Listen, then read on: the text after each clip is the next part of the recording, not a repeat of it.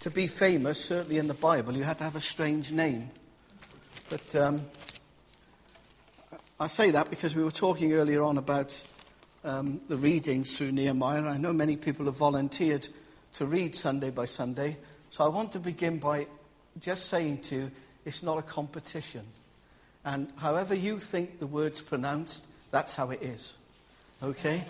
Because there's no given way of doing it. And as we go through this book, this, what I find anyway, a really exciting story, we will find all kinds of strange names, leastways strange to us. And with the exception of all age services, or whatever we call them, there are 15 Sundays where we'll be looking at the book of Nehemiah. And each preacher that comes to visit will be asked to preach on a specific part as shown in that plan.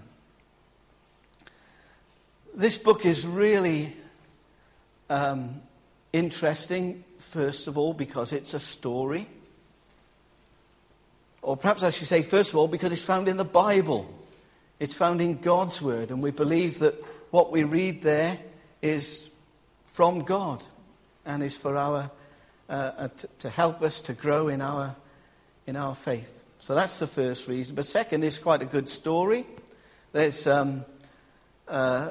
not simply about rebuilding walls, but there's about how we deal with poverty and inequality.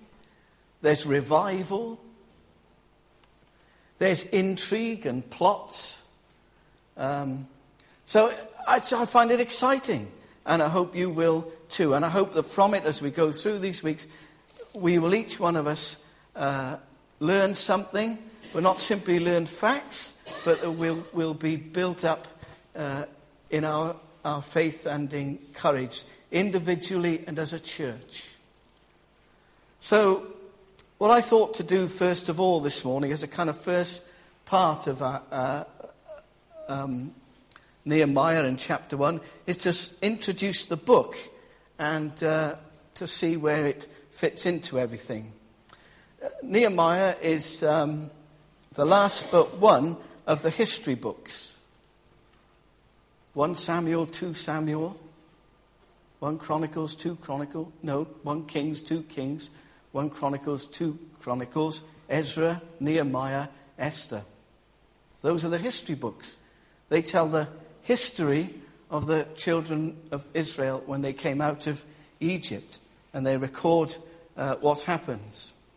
Alongside those history books, there are the writings of the various prophets. And the bit I always get stuck with is what prophet fits with which king, and so on.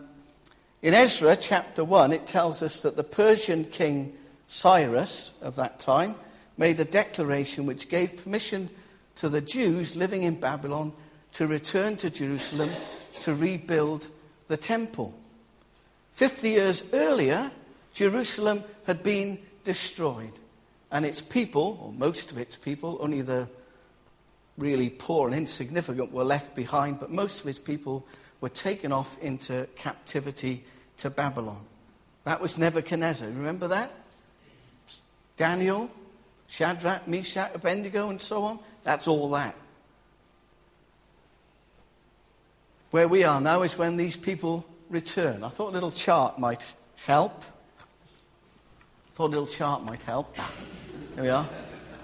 I'm not sure how much of that you can see and whether I've got my colour contrast right, but I thought it was a good idea. What I tried to do is show the dates, right, BC, then show kind of what was going on, and then show the different books that covered those periods and the various kings of the time.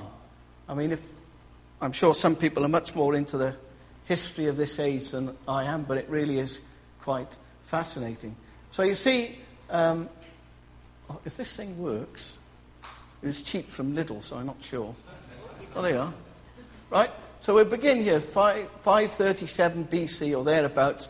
That was the declaration of King Cyrus that the Jewish people could return to Jerusalem. And they returned with Ezra. And Ezra's prophecy covers that period from 537 to 456. And lots of things went on. Rebuilding the temple, and if you read the book of Ezra, you'll find there are other things. I put Ezra's reforms there. That's quite significant. And in the middle of it all is the story of Esther.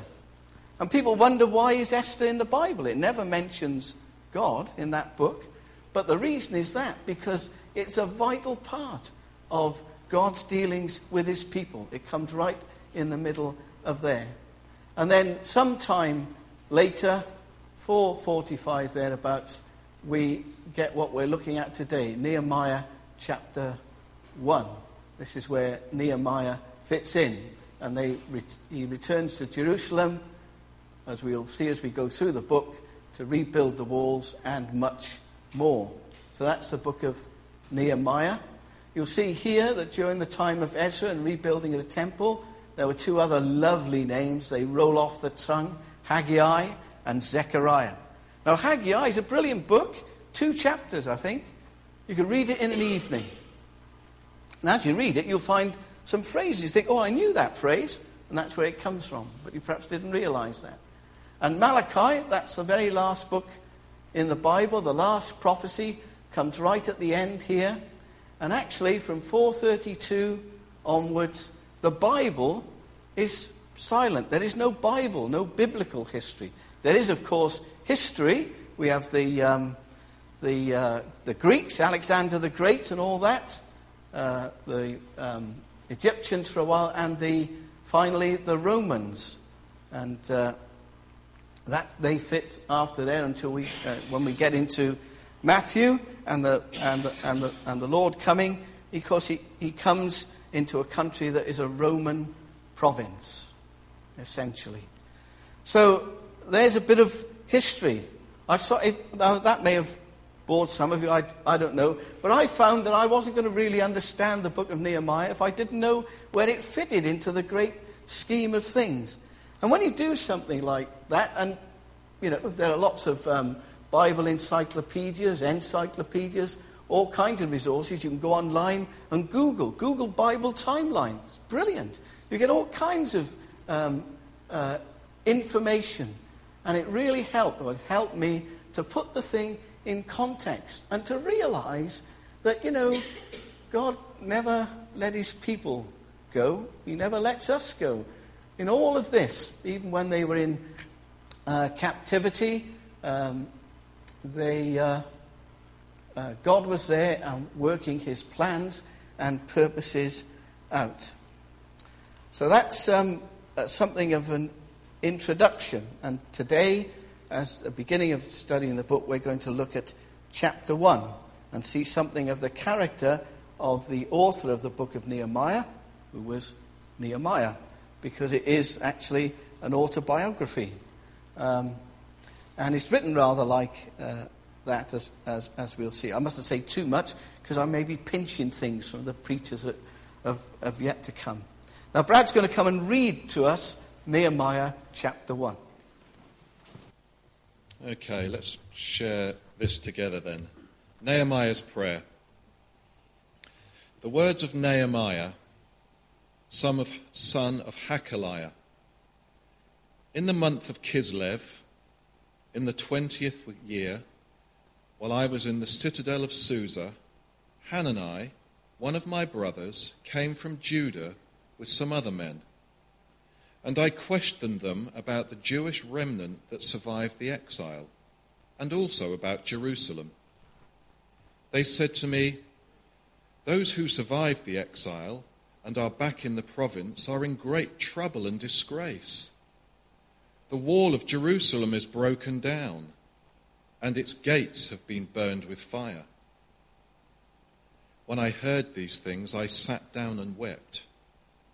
For some days I mourned and fasted and prayed before the God of heaven.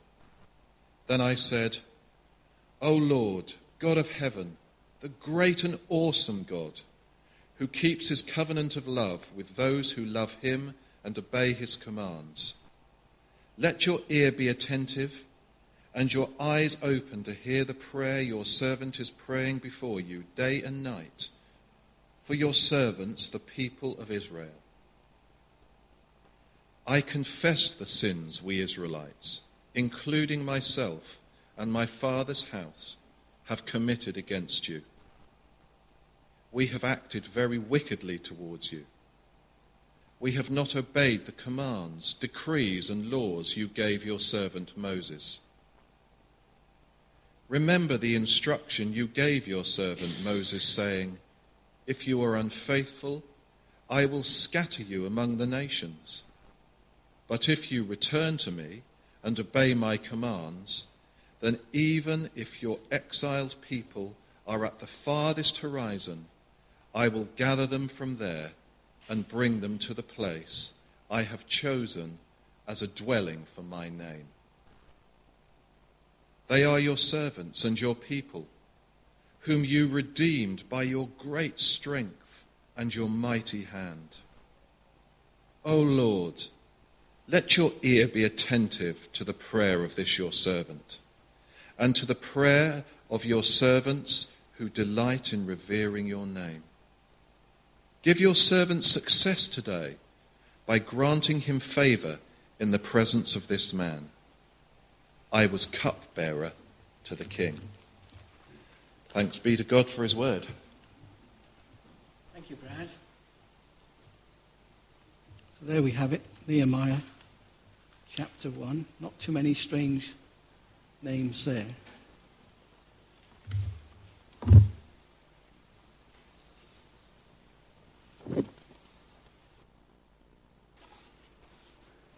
I think as we go through the book, we will see that Nehemiah was undoubtedly God's man in the right place at the right time. And in fact, throughout the Bible we see that, don't we? If we were to have looked in more detail at some of those, the period that I showed you on the chart there, you'll find there were people like Ezra, and if you read Haggai, you'll find there was a man called Zerubbabel who had a big part in building the temple and others and so on. So God has his person. God has his man, his woman in his time. As I was sat down thinking about this, I tend to have a little notebook and I sort of scribble, and thankfully to anybody else it would be totally indecipherable. Then I tried to turn it into something that makes sense. And I scribbled down, cometh the hour, cometh the man. And I thought, that's good.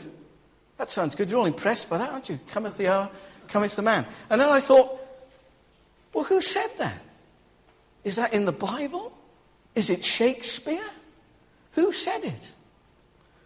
Well, a guy called Cliff Gladwin, who was a bowler on the 20th of December 1948 in Durban, South Africa, said it. With 2 wickets standing and 12 runs required off the last I'll get this out. The last 3 remaining overs, he came into bat. He scored the winning run from a leg bye with the last ball of the match, after the ball had struck him on the thigh. I do apologise to those of you like me who don't mind a bit of cricket, but that kind of was like Latin verse or something.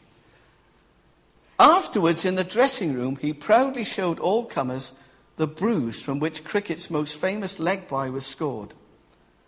I told you, cometh the hour, cometh the man, he said to Dudley North, the South African captain. This was reported in the Durban papers and can also be found on page 104 of Arthur Goldman's book, Try and Stump Me. No, he didn't. As to whether he created the phrase or he'd heard it before is anyone's guess. But I did a bit of searching and I really couldn't find where that phrase came from. But it's so true, isn't it? It's true in our experience. It's true as we read the scriptures. God has his person. And here in this book we see this man. This, of course, for us is ultimately seen in the birth of our Saviour, when the Messiah came, when God's Son, Jesus, came and stepped into history to be our Saviour. And that's great for us, isn't it? We sang those lovely songs this morning, and that's what we were singing about how God, in time, sent his Son for us, his man, just at the right time. So he says that in Romans, I think, doesn't it? Just at the right time. While we were yet sinners, Christ died for us. Just at the right time, God sent his man. And God has his man. The question perhaps and the challenge for us is it me? Are we holding out on God? Are you the man or woman for whom God has a particular task? So I thought as I went through this chapter that there were three things that stood out about Nehemiah particularly. And I'd like us to just briefly look at those things this morning. I see here that he was humble. I see that he was a caring person and that he was a prayerful person. And I'll explain why. First of all, he was humble. We might ask the question, well, does it matter to be humble? Well, in Proverbs it says that humility is the fear of the Lord. Its wages are riches and honour and life. If we're truly somebody who is seeking to serve the Lord before anything else, then with that comes a sense of humility. I find that difficult to say, because I have to confess to you that sometimes I'm not particularly humble. Well, sometimes I can do a Uriah, and you might think I'm humble. But it's something I grapple with in some areas of life. But Nehemiah, what about him? Well, if I was writing this account of my life, if I was writing my autobiography, if you were writing your autobiography, what would you do? Well, first of all, you get somebody famous to write a forward bit, you see. Say, to get you to read the book. Say, well, get somebody famous, say, this is a really good book, you ought to read it. This chap's a really good chap. And then, of course, you would tell them who you are. So you'd enumerate your titles and qualifications and so on. But you notice, as Brad read to us, we found out about Nehemiah when? At the beginning? No, at the end. I was cupbearer to the king. It doesn't begin, Nehemiah, the cupbearer to the king. Now, that's a pretty big deal in these days. Okay, the king we're talking about was King Artaxerxes, who was the ruler of the Medes and the Persians, and the ruler of a vast empire, which stretched throughout what we can think of as the Middle East. He had his eyes on Greece, but he never quite managed that. And this guy had the power of life and death. One looked the wrong way, and that was it. So to be the cupbearer, somebody who had such an intimate job in those days, to make sure his wine was okay, and so on, was really quite something. Yet to Nehemiah, that was not what was important, as he gives us what sometimes reads like quite a matter-of-fact account. So I see in that is humility. The reason I think it says he was cupbearer to the king is kind of like it gives the plot away at the end. Because really, his idea was to use that as an opportunity to plead the case for Jerusalem, as you see later on. In Peter we read, in the same way, you who are younger, submit yourselves to your elders. All of you clothe yourselves with humility toward one another, because God opposes the proud but shows favor to the humble. So humility is a requirement. If we were to look at Philippians chapter 2, it's a well-known passage in the Bible, isn't it? You know, where Paul speaks of Christ's humility and says that that's the example that we should follow. That's how we should try to be. The one who, although he was God, didn't grasp after that, but rather gave all that up that he might be our Saviour. True humility is a rare and a precious thing. To serve others selflessly without looking for reward or even recognition, well, that pleases God and enhances the life of those whom we serve and our own life. But it's by no means an easy thing to do.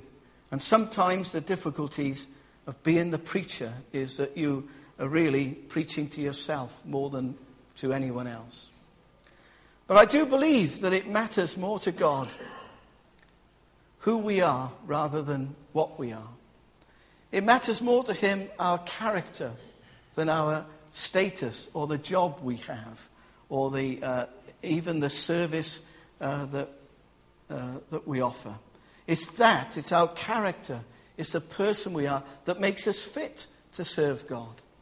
And in the life of this man Nehemiah, you see that played out.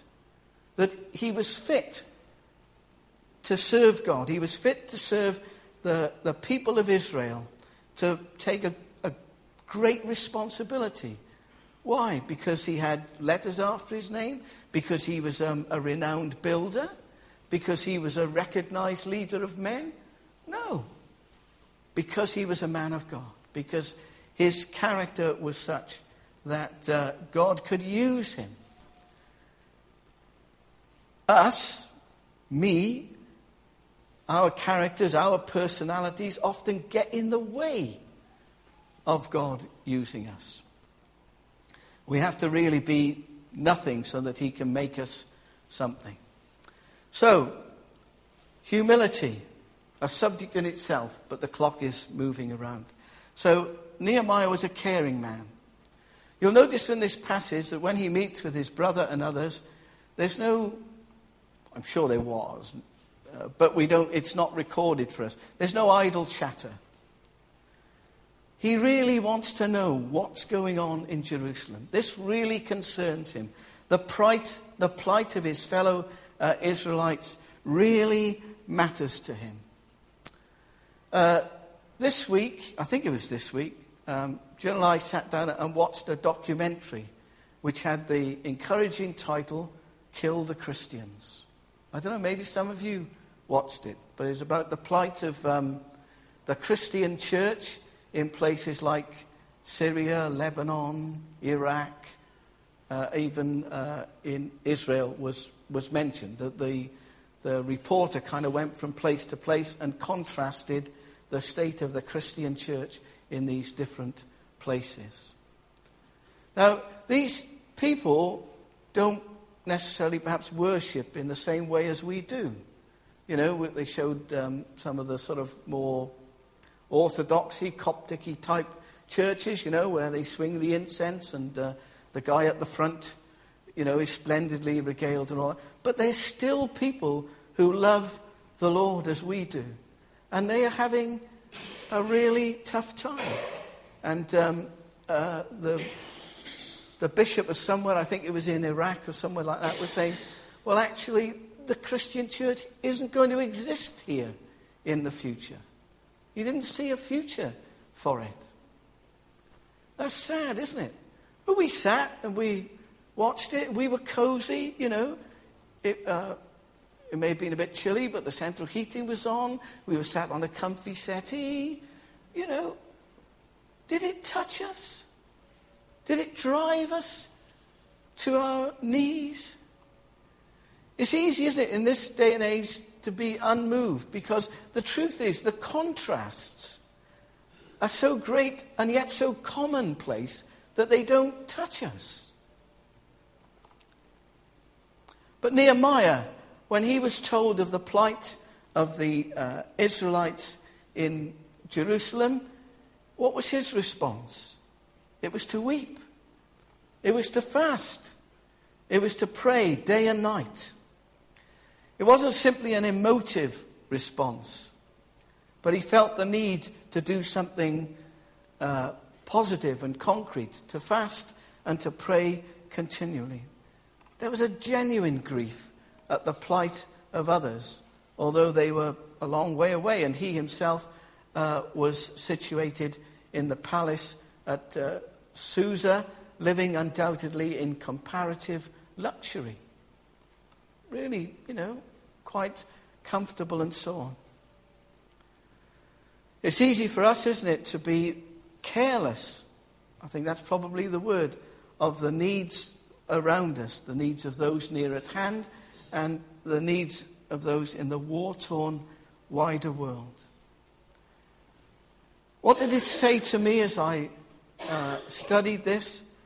Perhaps there was a challenge there. A challenge about prayer, a challenge about the care and concern and the action we take about the things that we see and encounter in the world around. Humble and caring and prayerful.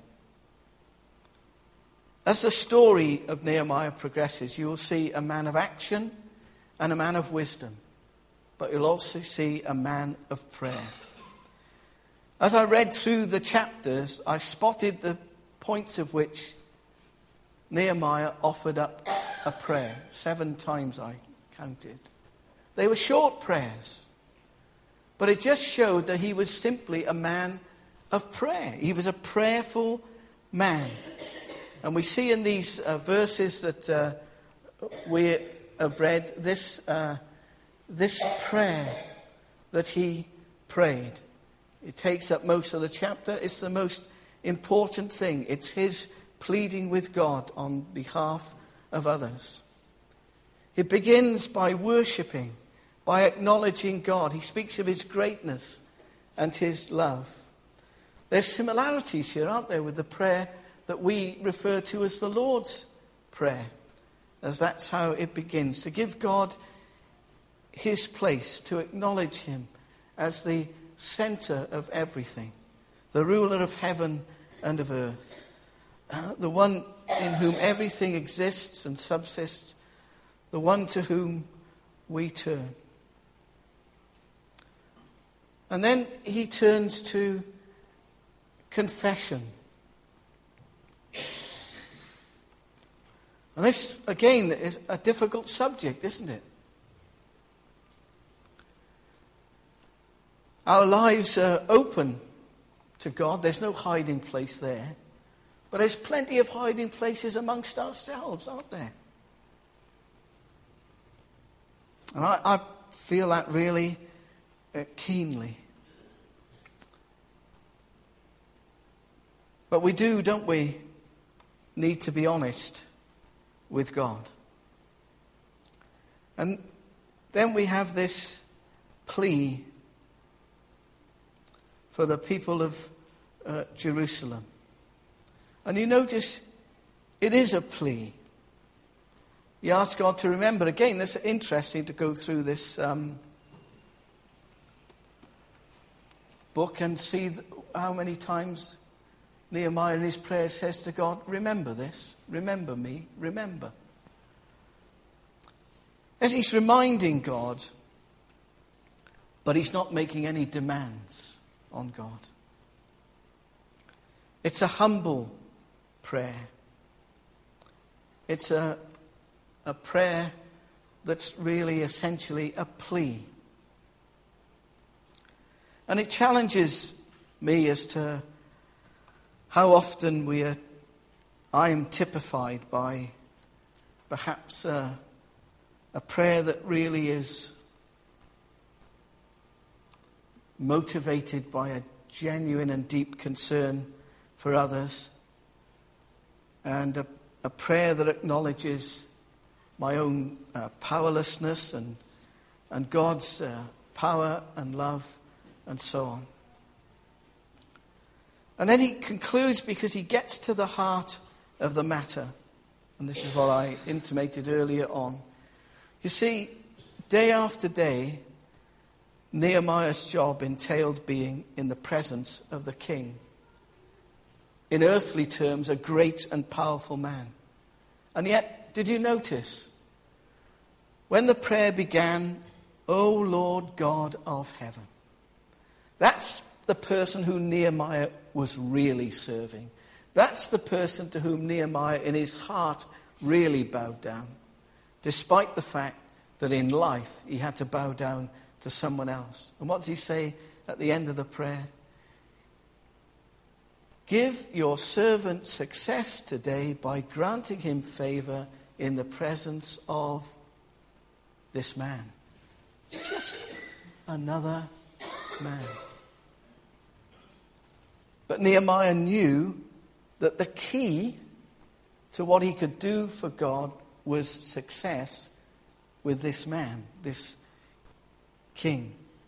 So his prayer had a purpose. But sometimes, I'm sure we all realize this, sometimes in our prayers, we're just quick to tell God what we want and what we need. Yeah, that's the purpose of our prayer. But prayer is a kind of an exercise as well. It's an act of worship. It's an act of contrition. It's an act of recognition of who our God is and of where we stand, where we are. I think of that parable that the Lord told of the Pharisee and the publican.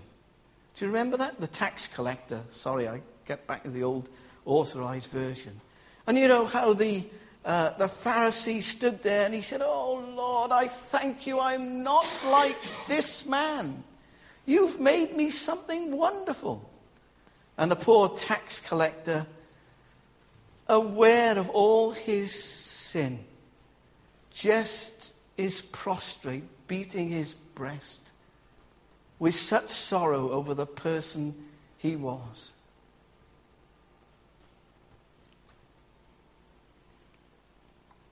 We all get it wrong, don't we? And we all make mistakes. And there are times when we need to just come to that time of confession and recognition. But always in our prayers, there's nothing we can demand of God. There's nothing we can bring to him of ourselves. There's nothing we can boast about, no matter how busy we've been for him.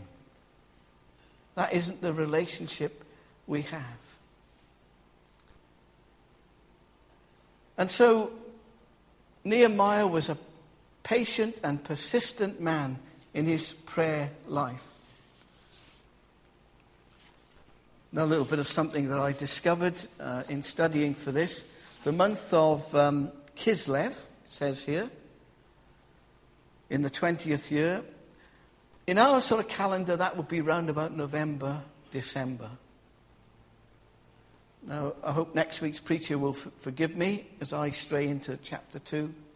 The month of Nisan,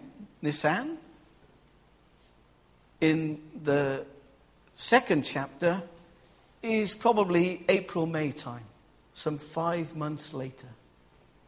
Nehemiah was patient, but I believe that all that time he spent in prayer.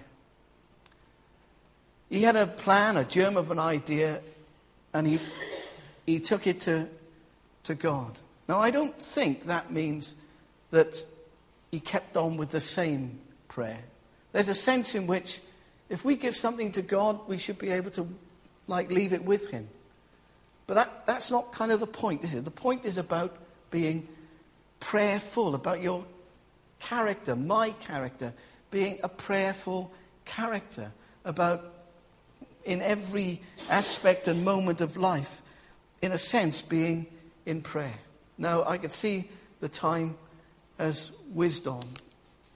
So let's conclude by saying, if we've gained anything from the study of this chapter, if I've gained anything, let me be clear here, about the study of this chapter, is to be uncomfortable about my own complacency, to be challenged about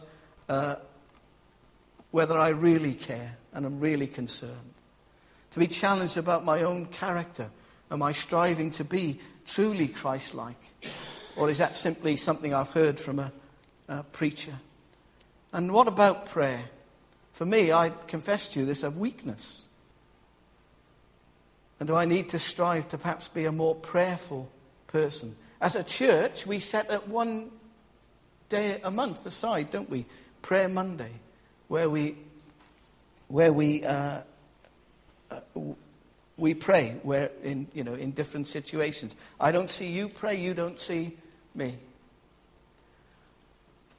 But perhaps next time we come to the Prayer Monday, we might bring this to mind.